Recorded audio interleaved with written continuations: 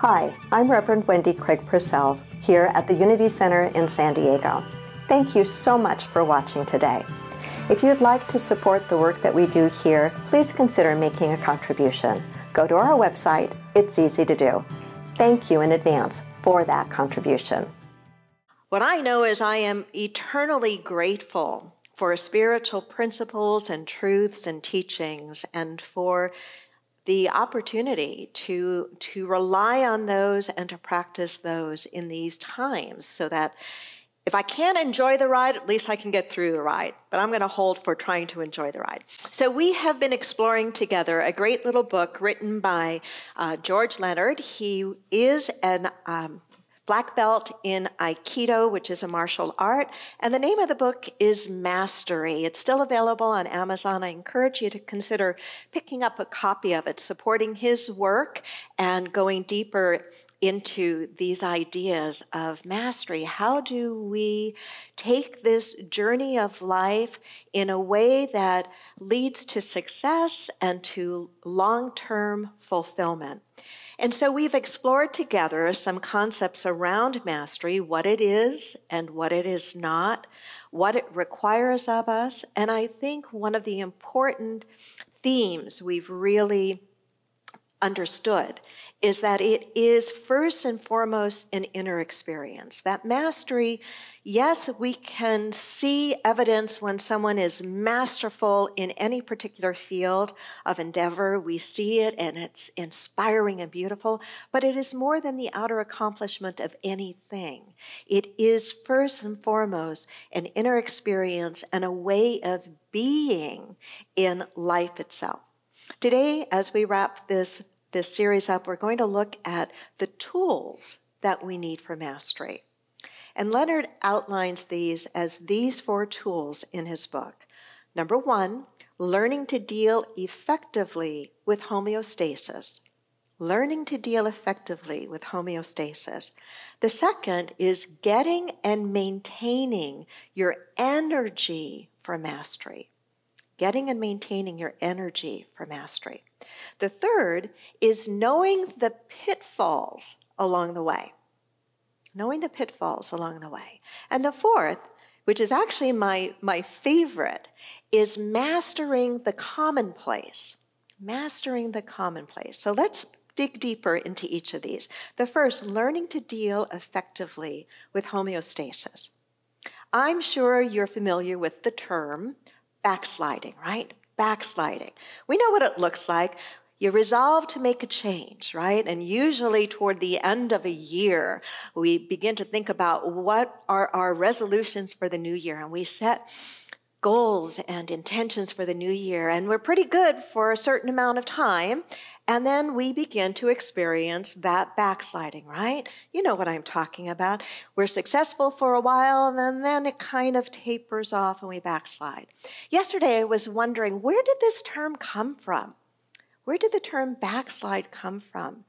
And what I found is that it is most commonly connected to the Old Testament, that it was a term that was used, of course, translated into our English language, but it was used to describe the Israelites in their relationship with God, that they got close to God.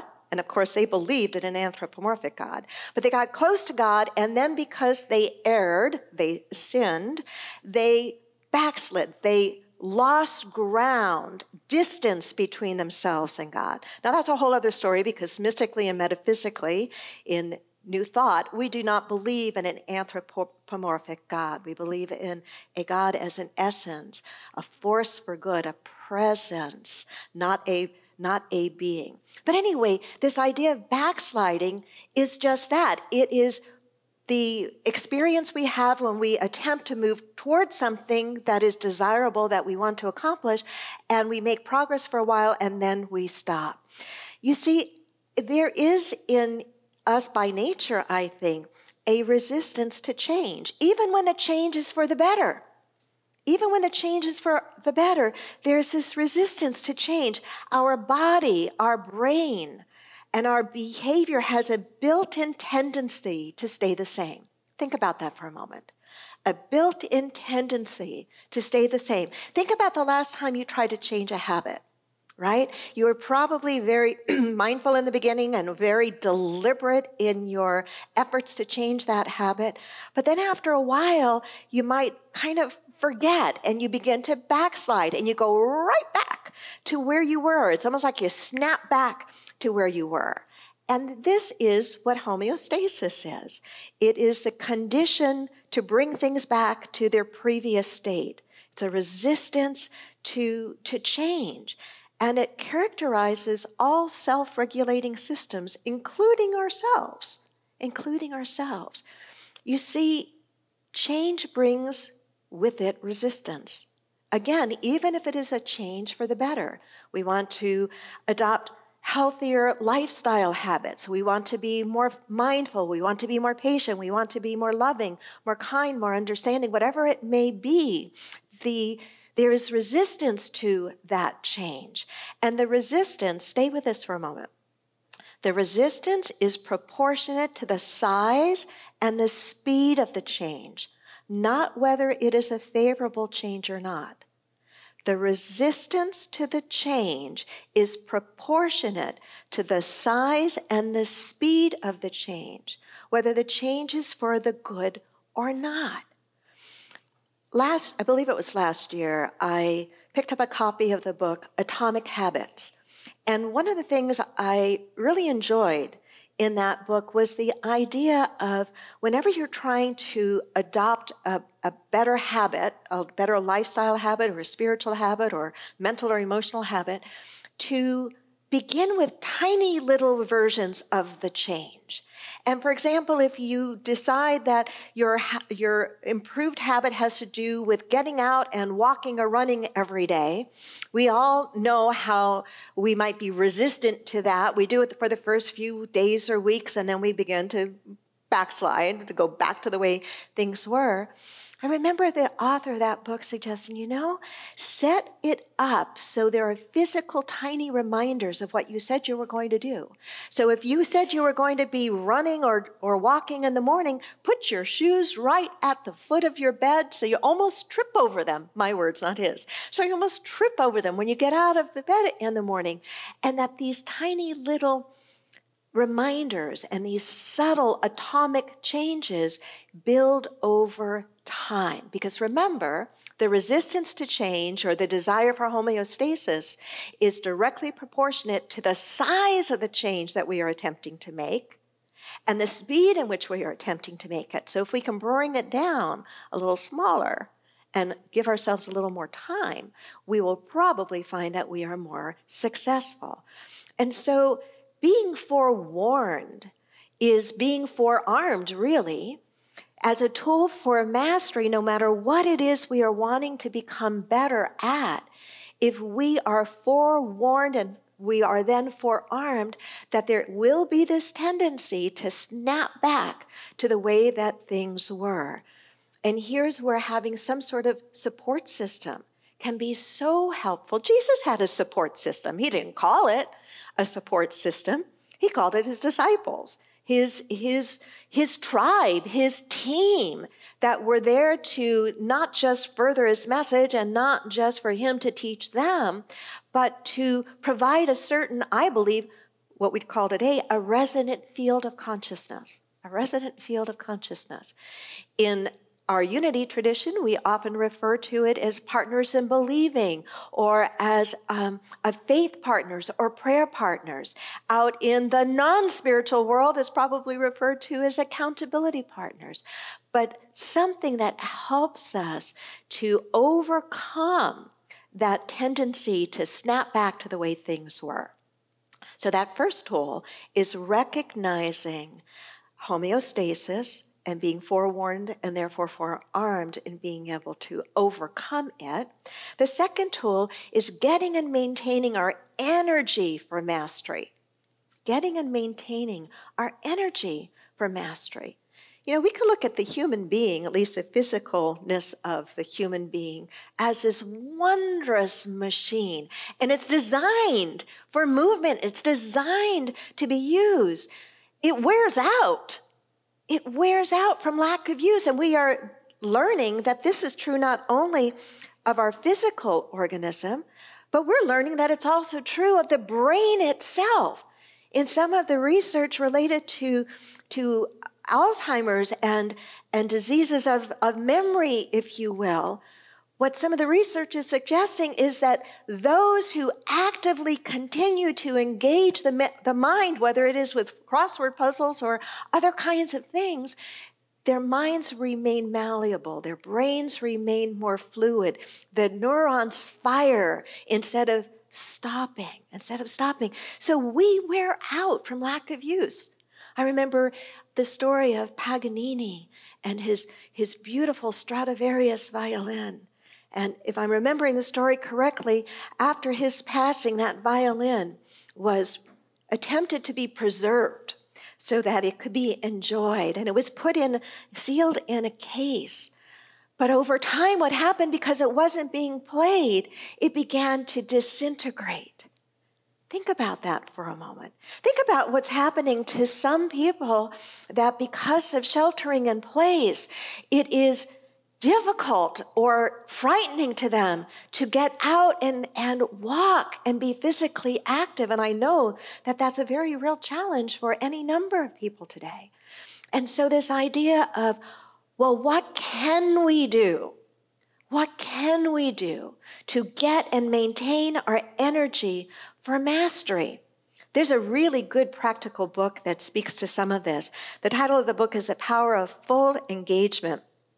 It's written by Tony Schwartz and Jim Lauer, and it's about managing energy, not time, as a key to high performance. Think about that. Managing our energy more than time as a key to high performance. You know, I'm an advocate of the idea of putting first things first. First things first. You may recognize that as one of the 7 habits from Stephen Covey, but it goes way older than that. Jesus talked about putting first things first. Seek ye first the kingdom of God, and all these other things will be added unto you. But I was thinking a little bit more about that idea of seeking first things first and how it can connect to if we make the commitment to still seek first things first, but to put those first things at the time of day or the day of the week that we are naturally more energized, we will find that that becomes a tool for us for mastery. And again, no matter what it is that we are trying to master.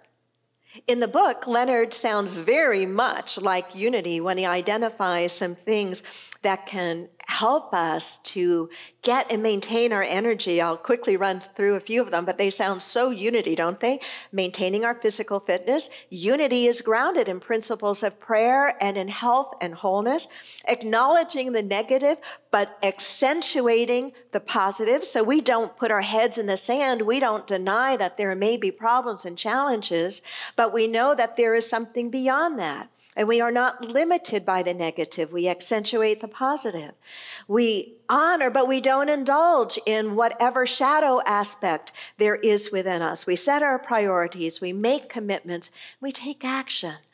And so it's, what are the things that you can do that you know because they've worked for you in the past, help you to get and maintain your energy for mastery? That is especially important right now as many of us are sheltering in place. And the answer to that question might be a little bit different today than it was at the beginning of the year. We may not be able to get and maintain our energy the way we did in the beginning of the year in the same way now. But that doesn't mean there isn't something we can do now in the circumstances we find ourselves in now, to get and maintain our energy for mastery that leads to greater success and satisfaction in our lives. The third tool for mastery is to know what the pitfalls are along the way.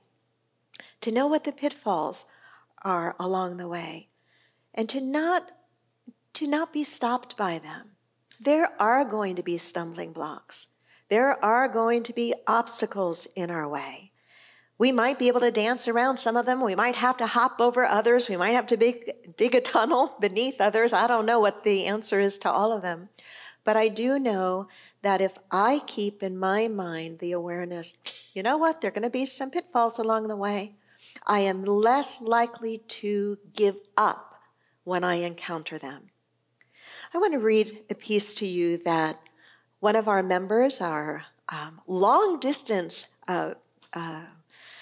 Vimeo member, or YouTube member rather, I should say. Her name is Coral Miles. She connects with us from Queensland, Australia.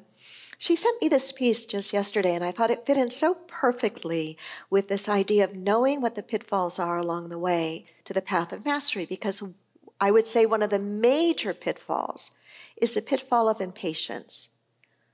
How many of you recognize in yourself the tendency toward impatience?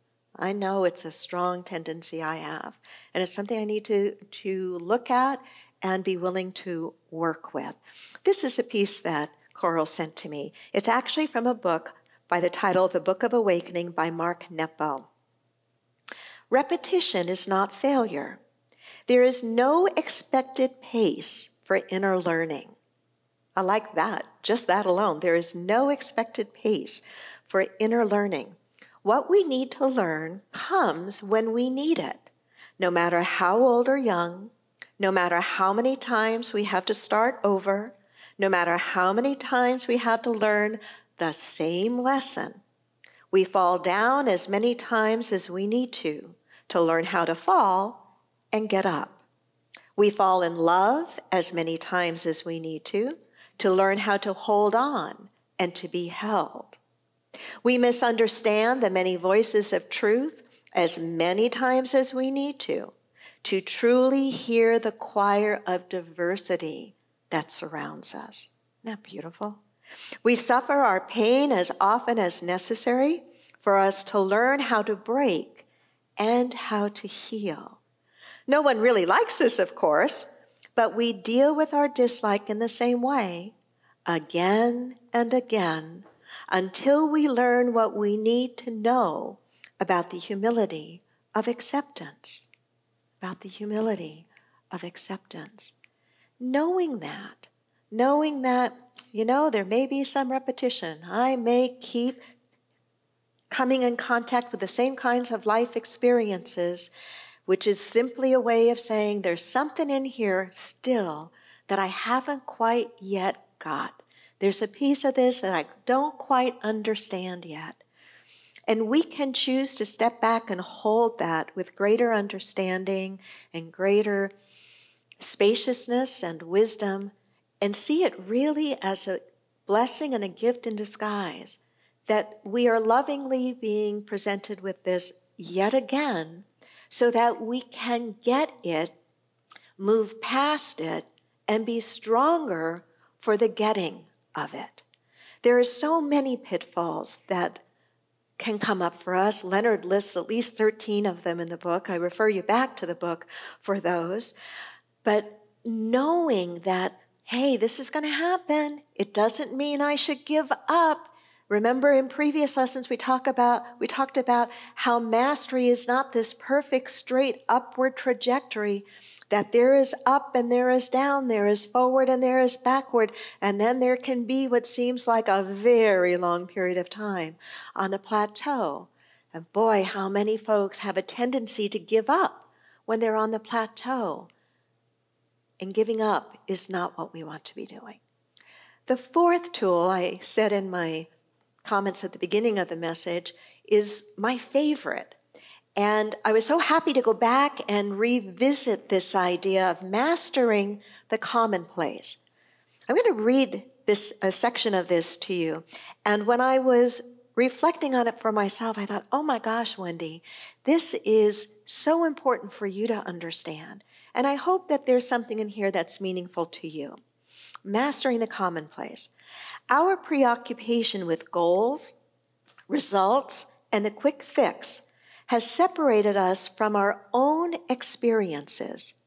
To put it more starkly, it has robbed us of countless hours of the time of our lives. We awaken in the morning and hurry to get dressed. Getting dressed doesn't count.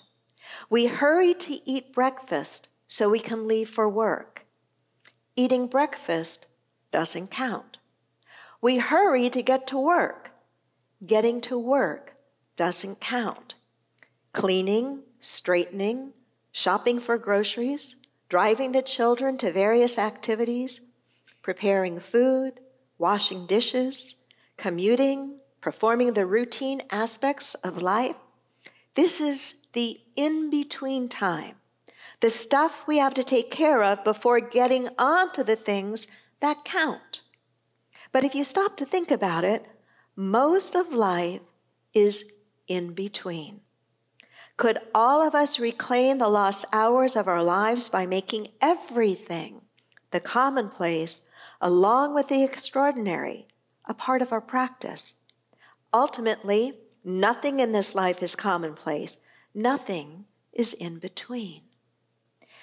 When I was reflecting on those words, the ones that stood out to me most of all was when he would give little vignettes and examples, certainly examples I could relate to, getting dressed in the morning, getting to work, getting ready for this, getting ready for that, and how each time he would say, getting dressed doesn't count, eating breakfast doesn't count, getting to work doesn't count. And I really thought about that, and I'm still thinking about that, because each time we look at those in-between activities, with this energy, it's not necessarily a conscious thought we have, but it's an energy or a way of being we have in those moments of getting to something else, and the in-between just doesn't matter. Think about how much of our lives we're really absent to. And it's not that every single thing in life is equally the same. I don't think that it is. But what I do know is to the extent that I just blindly go through, well, getting dressed doesn't count, or getting breakfast ready doesn't count, or getting the groceries doesn't count. It's as if I am losing the living experience of those moments. If this pandemic is teaching us anything, and I suspect it's teaching all of us a lot of things, it's got to be how precious life is, and how uncertain so much of life is. I mean, think about it. I imagine you have. Who would have ever dreamt when we welcomed in 2020, which was supposed to be such a totally different year for us, right? 2020, perfect vision. This is going to be the year that we just personally and collectively and nationally and globally get our act together. Who could have ever dreamed at the start of 2020 that we would be living life the way that we are right now, globally, that we would be having to rethink and restructure and reformat every aspect of life, from how we parent our children and teach our children, to how healthcare is delivered, to how we shop, to how we work. So much life is precious. And it's so easy just to say those words and forget them, right? And it's so easy to say, yeah, it stays the same forever. But we are living in a time that is bringing all of that up in such a magnified way for each of us. And in the magnification of that, it is my hope that I and you do not forget some of the really important things. Just how precious we are to each other, just how fragile our planet is, and how fragile the web of life is, and how much we can do to harm it, and how much responsibility is really in our hands to be better caretakers of our love and kindness toward each other, of the way that we engage in business, of the way that we treat our planet. And so looking at not just the goals that we have and the things that we are trying to accomplish, but bringing it back even to the commonplace, to the in-between, and recognizing this too is my life. That too is your life. So I hope in today's message there is at least one or two ideas that really are percolating for you, and that you will take them and you will use them to emerge a better version of yourself, and to emerge more committed to doing what you can where you are to make this world a kinder, more loving, more just place for all of us. Namaste.